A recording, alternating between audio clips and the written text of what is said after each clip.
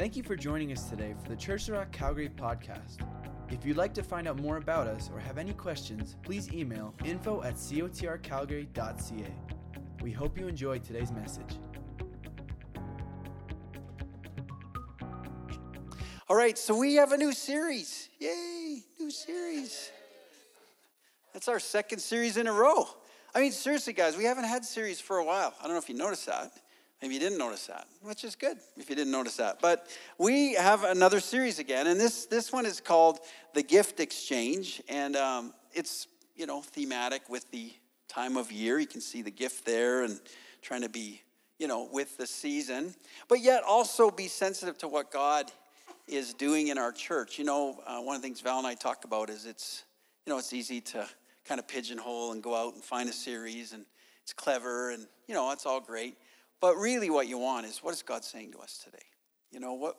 Where are we at as a church? Where are we at as a people? What are some things that we need to hear? And so my hope is that as we go through this the next few weeks, that these topics that we're going to look at will really resonate with you. Now, a gift exchange. I don't know. You've probably been in a few of them over the years, right? At the office or with the family. I remember with youth. I used to be a youth pastor. Val and I used to work with youth back in Lethbridge way long time ago. And I remember one time we had a youth white elephant exchange. You know what white elephant gift is? Something you don't use. Something that's sitting at home forever. And you decide to bless someone else with it, right? It's either that or go down to Value Village and give it away, right? But it's something you're ready to get rid of. Hopefully not too bad a quality, hopefully decent quality. So I remember we did all that, and so we're passing it around, and we had the gift, the one where like the last person, there's numbers, and then the first person, you can steal it. And we didn't have any limited on the steal, so it was like being stolen all the time. I don't know about you, but that chaps me. Anybody there? We need to write in on this. There needs to be rules because, I get the gift that I really want, like after the third exchange, and someone else takes it, and it deals with my heart. Like God is working, even in that, yeah. So anyway, this was going on the whole time, and there was this one particular box that everybody wanted, and it was like the biggest. How many people know the biggest isn't always the best, right? But I still think that way often, like when I was a kid. Because I'd always think the biggest is the best, but it isn't always. So they always want it. So I, in the end, got mine stolen. So I took back the box, and it was the end of the game. So I opened it up thinking I was going to get like an amazing gift. And I got these big old gray mittens, like really big. And yeah, and it was the pastor's son that gave it to me, and he was having great joy that I got his gift because they were really ugly gray mittens. Now, here's the weird part of it. They actually became quite helpful over time. I actually used them for years. Seriously, they didn't look very good. But man, my hands were warm, right? So God bless Peter, right? He thought he was getting me, but he actually gave me a good gift. White elephant gifts. I want to show you something else here. So this is the time of year where we're trying to figure out gifts to give. Let's look at a few ideas here. Let me just say this. This is a value-added session. This is going to help you. Here are some gifts you could give. So look at this one. Crib dribbler. See, I was thinking about that for my new, my daughter and daughter-in-law and son and their new baby. Crib dribbler. This is how to get the formula to the baby. Do you notice the baby's there receiving the formula? Earwax candle kit. How practical. Use something that is so common to make something so beautiful. And I like the knapsack. You like the knapsack? I like that. I'm tired. I want a nap. I'm putting this over my head, right? Ignore me. I'm having a nap. Let's look at the next one. These are so awesome. The knapsack's still there. I like this one. Bathe and brew. Bathe and brew. Now, you notice they got the shower head, right? That woman just had a shower, and look, her coffee's already, right? It's like, oh, I just had a shower. I'm so fresh. Here, I'm going to pour myself a cup of coffee. Or I like Pet Sweep. I thought about belts right away. I thought about belts. Pet Sweep. You put them on your feet, and even the dogs have them on, right? Look at that. They're cleaning the floor the whole time. Pet Sweep. This last one, though, don't go to it yet. Don't go to it yet. This last one is just like my favorite. And I've actually thought of giving it to my son and daughter-in-law and their two boys, but maybe not. Oh, look at this one. My first fire. It's for ages 2+. Think about that, right? So this is for a child to have his first fire at home. And, so part of me thinks, that would be great for my grandkids. And I'm thinking, my mind goes further, fire trucks outside the house, burning down in Dover. No, probably not good.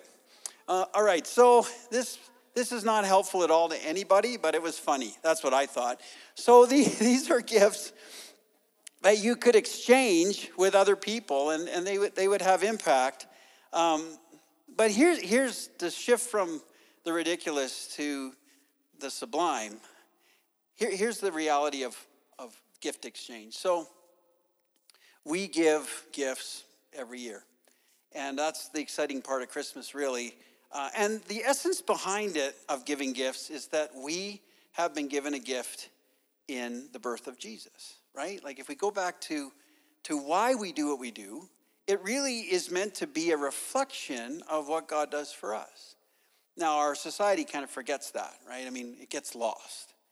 And but really, that's the reason we should be giving gifts. It's a reflection of the fact that we have been given the greatest gift at this time of year, the Son of God, the birth of Jesus. And so in reflection of that, we also give gifts to each other, and we bless each other. And so the exciting part of it is this, that God has given us so much.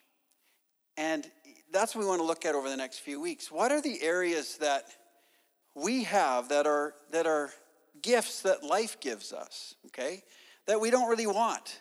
It's kind of like the gloves, right? Given the gift I don't really want, but I want to exchange it for something I want. And so the idea is there's things in my life that I don't want, like weariness, like maybe unforgiveness, like loneliness, and I want actually another gift. I want to exchange that for something else. And the only one that can exchange that and change that in our lives is God himself. He can come and give us a gift. And we can give up that gift for something we really want. That's the essence of this whole series. And the reality with God's gift exchange to us is it's not equal value, right? Now when, you know how it is, if you think logically like I do at times, if I exchange a gift, I'm hoping for something of equal value. You know what I mean? I really am. If I didn't get something of equal value, hopefully I have a good heart and an attitude, and I realize I didn't do it for that reason. But, we like to, I gave you this nice gift, you gave me that nice gift. We tend to think that way. But here's the thing. With God, it is not equal value. Let me give you an example that might help with this. So there's a man named Kyle McDonald. If I say that name, does anybody remember who this is? Okay, perfect. Because now I can tell you, and it's like revelation. So Kyle McDonald is a Canadian who became famous for an amazing story. He was without a job. He had no money. And his girlfriend was floating his rent. How many people know this is not an ideal living situation? But he wanted to own a house. So he's thinking, how can I own a house? How can I take what I have and actually begin to own a house? So all he had was one red paper clip. Anybody starting to clue in now? All he had was one red paper clip. So he decided he was going to offer the red paper clip on Craigslist in exchange for something else. This is like 2006. So first thing that happened, there was a pair of young women in Vancouver. They offered him a fish pen in exchange for his paperclip, which is generous considering it's a paperclip. Think about it, the value of a paperclip.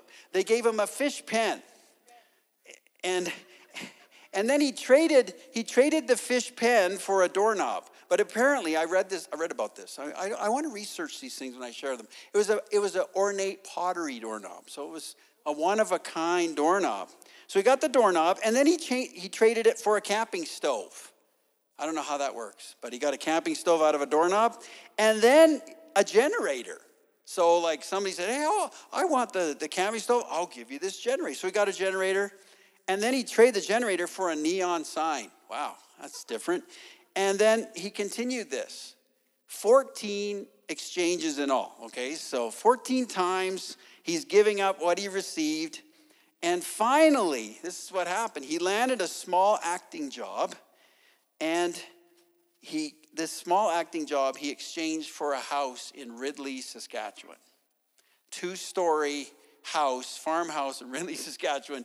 And then what the town did is they kind of had a contest to see who would get the acting job. That's how it works. So he got his house in just over a year from a red paperclip. Hello, some of you, the wheels are turning. Wow, I have a red paperclip at home. I could be wealthy, right? But think about this. What? And then he wrote a book. Like, if you go online, he's written a book. He's probably made more money off of the book. He's smart, right? He's probably multi-millionaire now, and it all came from a red paperclip. Now, here's a thought. A paperclip for a house. Is that a pretty incredible exchange?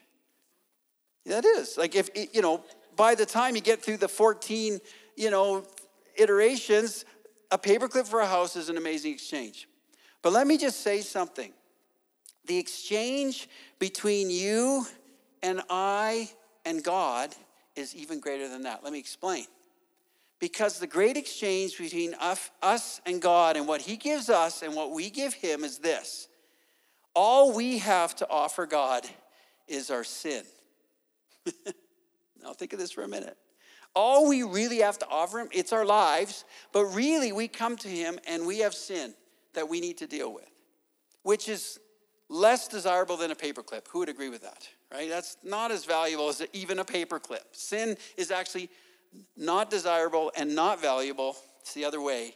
I like what author Eric Geiger says about this. He says, the only thing of my own which I can contribute to my own redemption is me having my sins paid for, my life being redeemed through the sacrifice of another. The only thing of my own which I can contribute to my own redemption is the sin from which I need to be redeemed. Wow. Let me read that again. The only thing of my own which I can contribute to my own redemption is the sin from which I need to be redeemed. Unbelievable. All I have to offer you, God, so I can be redeemed from my sin is my sin. Oh, there's great value there. Wow. I don't have much to give God. I just have to give him my yuck.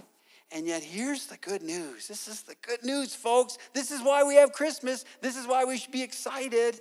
That's why Jesus came. He came to selflessly give of himself, to sacrifice for your and my sin, pay the price so that we could come to him, offer him our lives as flawed as they are, and he would say, I received that. Let me make an exchange with you. You give me your life as flawed as it is. You give me your sin, and I will give you my redemption. And I will give you my righteousness, which means you have right standing with me, which means when my Father looks at your life, he sees my righteousness. He sees my perfection. When he looks at you, he no longer sees your sin. Is this an amazing exchange? Is this like the great exchange? It is. It is amazing. And this message is why we need to tell the world. People need to know this. People need to know this. They don't have to die in their sins. They don't have to pay the price for their sins. 2 Corinthians 5:21 says this, God made him who had no sin to be sin for us, so that in him we might become the righteousness of God. Wow. Him who had no sin becomes sin for us so that we might become the righteousness of God. Here's the exciting thing about this concept. It's kind of like, think about if you had something awful and terrible and you wanted to cover it up, right? You just wanted to cover it up. And so you took something nice and wrapped it around it and it made it look pretty, but it was still awful, right? Like at the core, it was just awful, but you covered it over.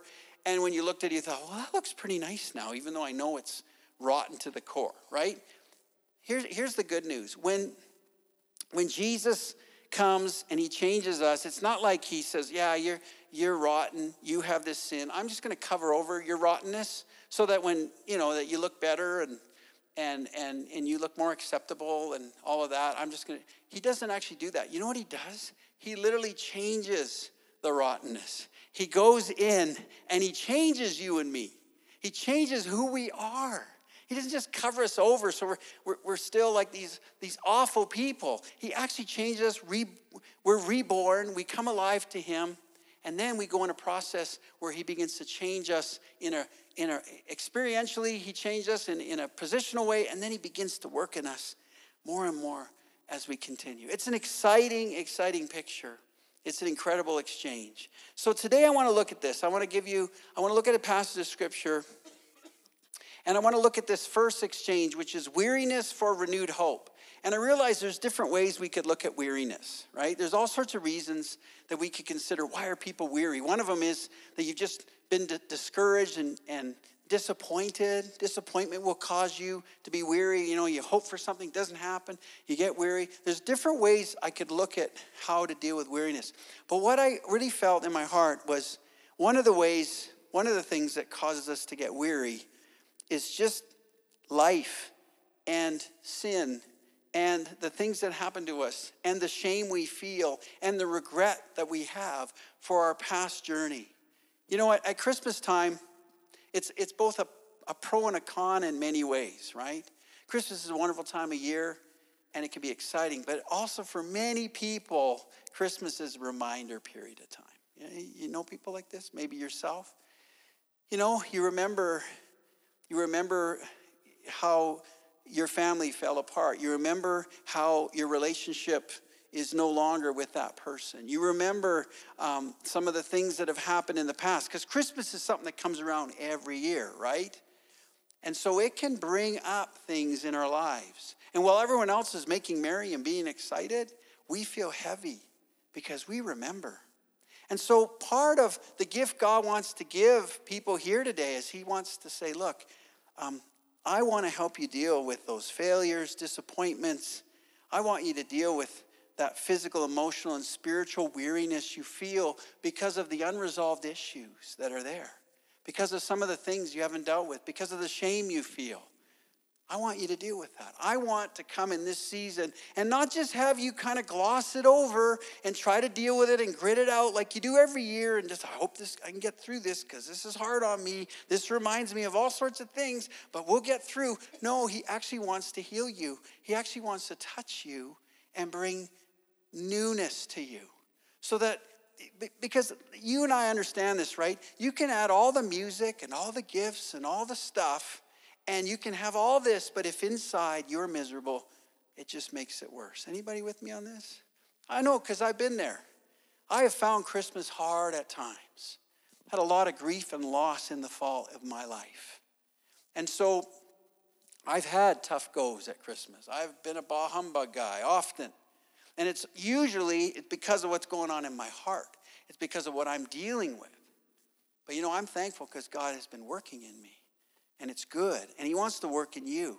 So one thing I look at is take the opportunity when you're uncomfortable and you feel the pressure to actually deal with the issue. Don't just let it go away. Don't just hope it passes. Go, this is tough, but I'm actually going to let this push me to come to you, God, and receive healing. And that would be my hope today. That would be my goal. So I want to look today at King David. I'm going to look at a passage of scripture.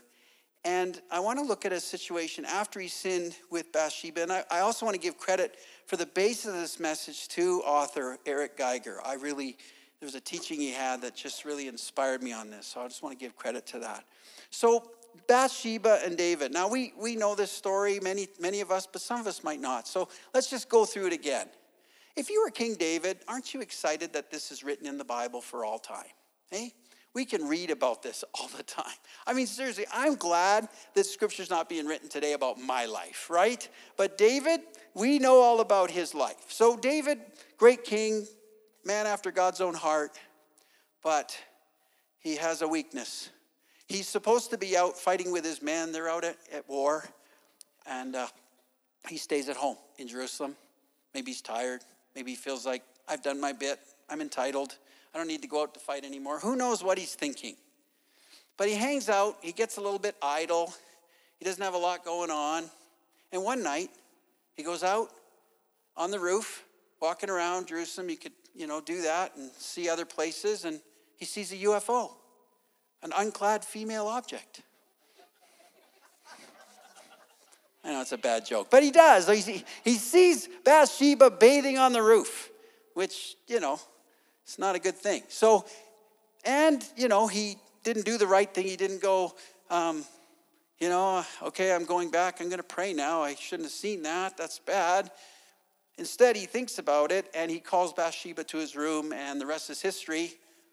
He sleeps with her. She becomes pregnant, which is very problematic. Now, her husband is Uriah, and Uriah is one of David's most loyal men. If you read in the Bible, he's one of his mighty men.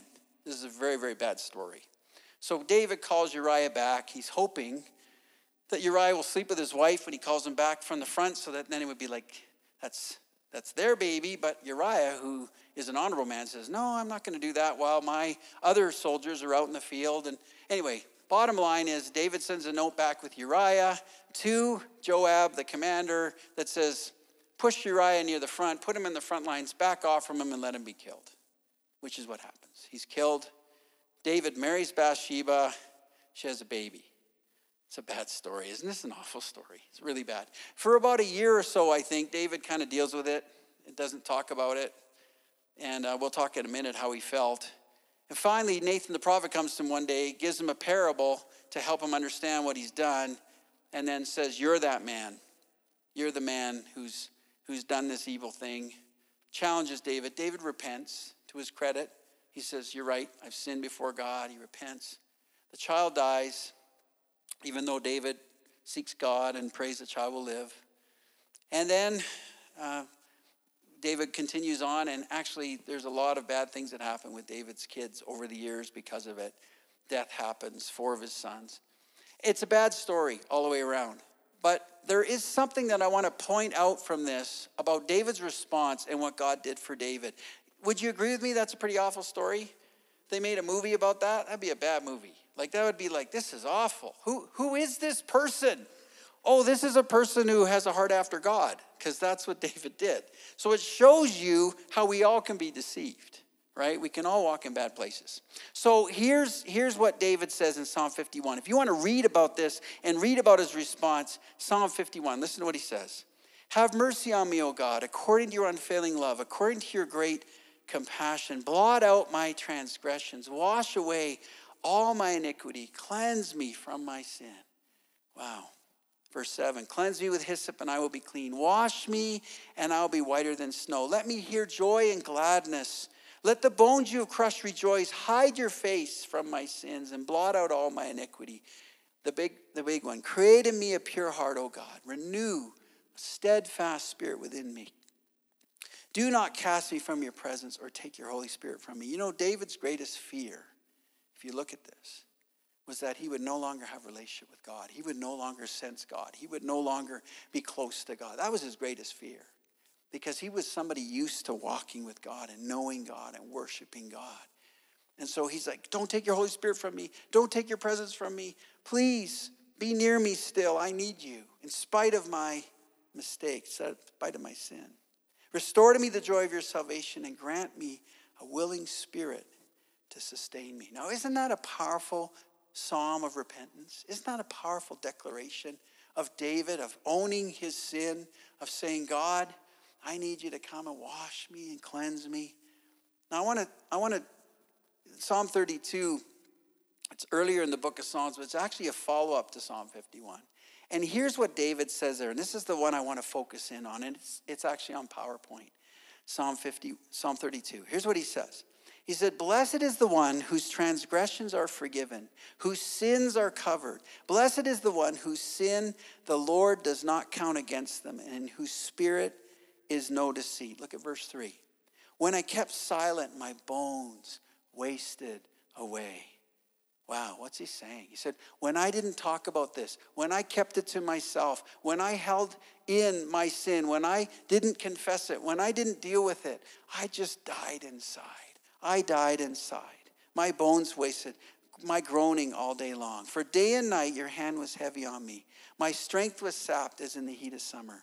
Then I acknowledged my sin to you and did not cover up my iniquity. I said, I will confess my transgressions to the Lord, and you forgave the guilt of my sin. Now, think about this for a minute.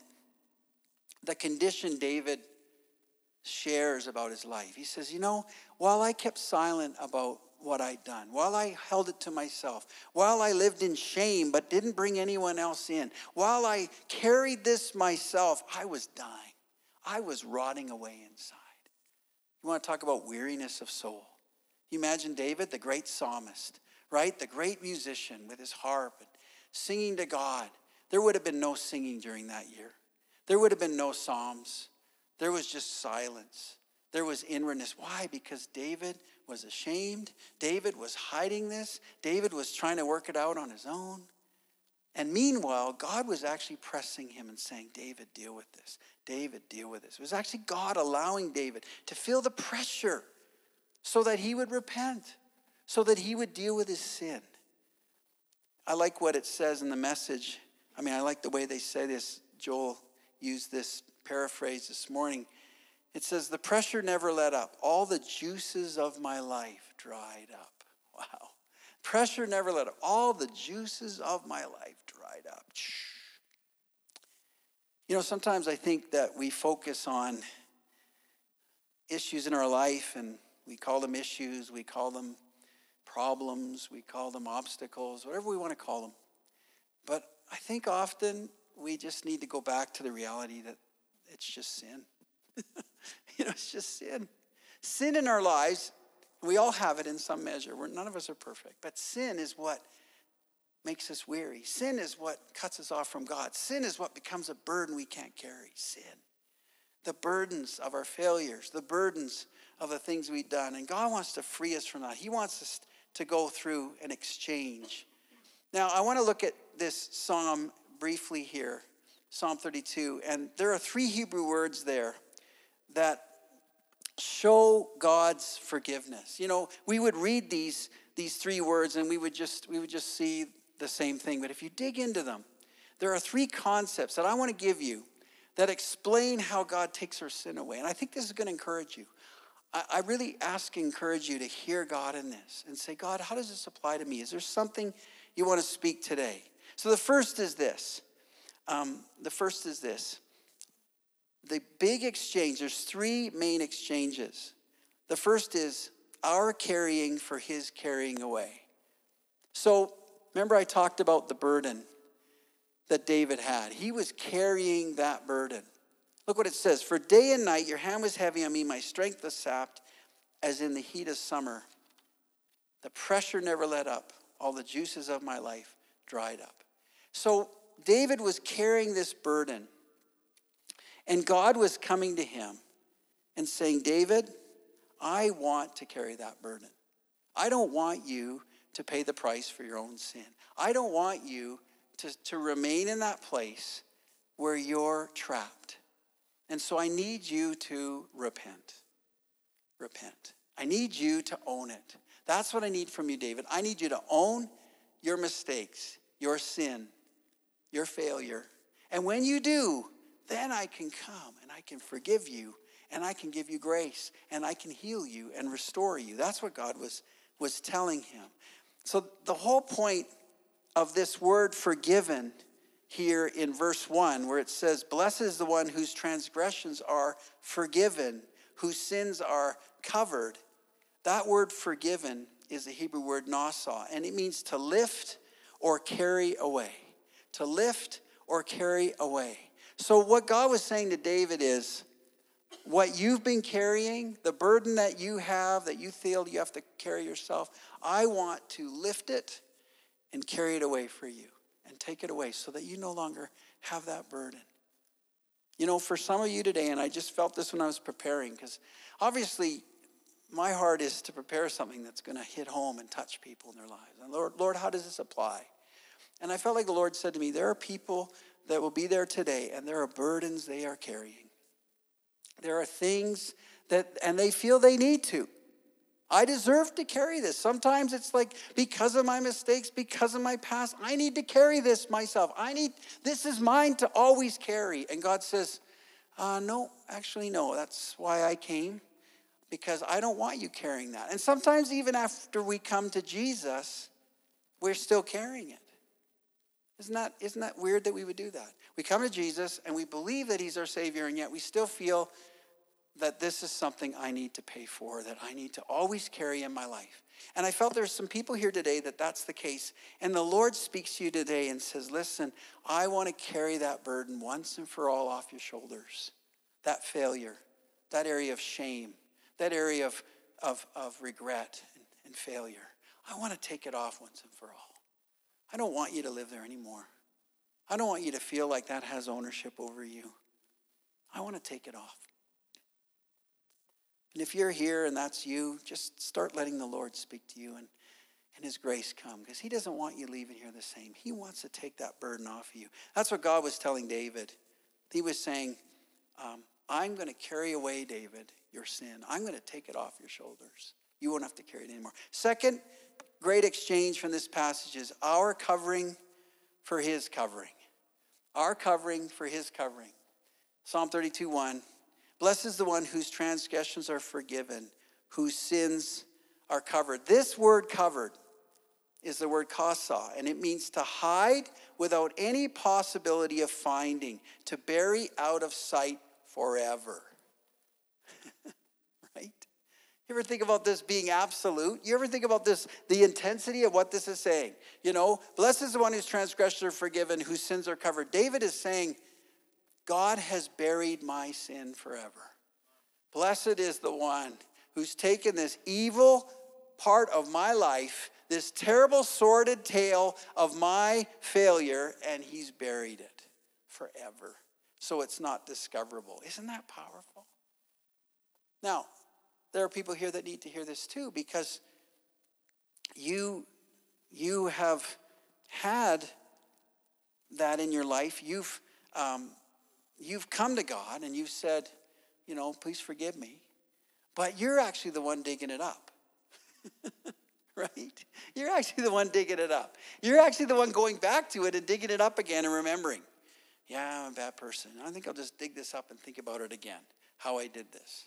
And the enemy's saying, you better remember. You better dig that up again, lest you ever do this again, right? So remember this. And that's your lot in life, is just to remember. And God's saying, you know what? I buried it. I buried it. And it's done. It's undiscoverable. Wow. Isn't that amazing? It's undiscoverable. If you trust me, what has happened there has been covered through the power of the blood of Jesus. To hide without any possibility of finding. To bury out of sight forever.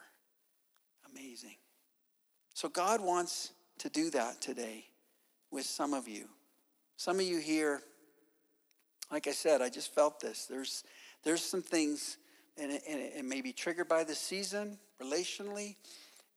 It might be all the time you feel it, and you go back to it, and the enemy reminds you. And God wants to just let you know today, listen, you need to understand this is actually dealt with, and I want you to be free.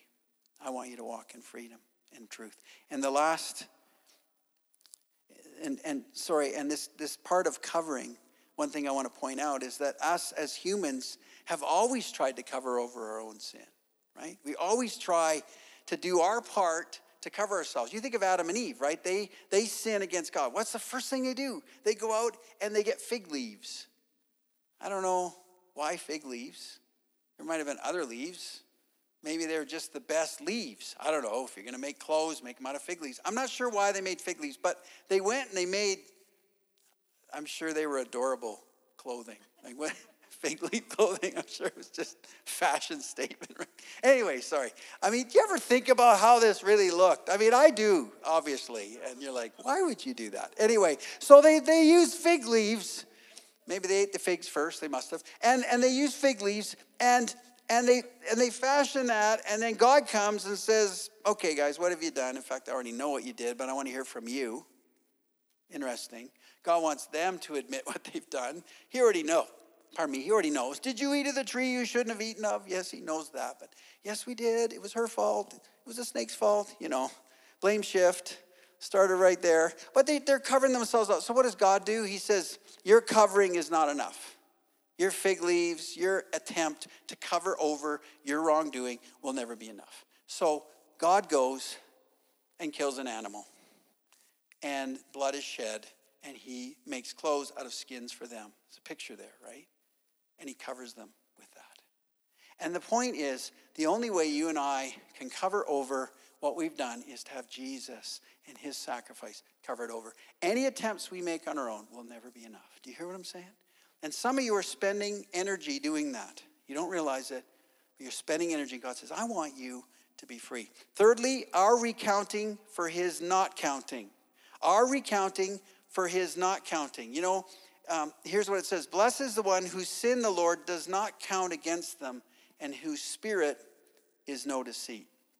The Lord does not count against them. The Hebrew phrase for does not count is lokashav, and it means there is absolutely no counting, remembering, or reckoning of sin. Nothing. No counting, remembering, or reckoning. It's wiped away. The debt is paid completely. It's gone.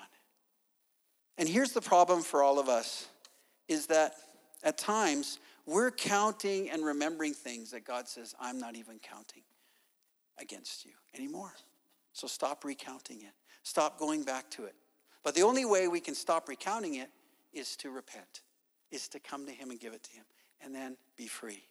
So today I want to move forward here. We're going to have communion right now. If I could have the people that are going to help with that come up and begin to hand out the elements. And what I want to do as we close here is I want to encourage you just to pause this morning and look at these three things. Consider the fact that God wants to carry away your sin. He wants to carry away your past. Consider the fact that he wants to cover over what you've done completely, so it's not even findable, which is amazing to me. And lastly, he doesn't want you to be recounting it anymore. And I want you just to let the Holy Spirit speak to you as we receive the elements today, which symbolize the sacrifice of our Lord for us, of his body and his blood, which pays for us to be forgiven.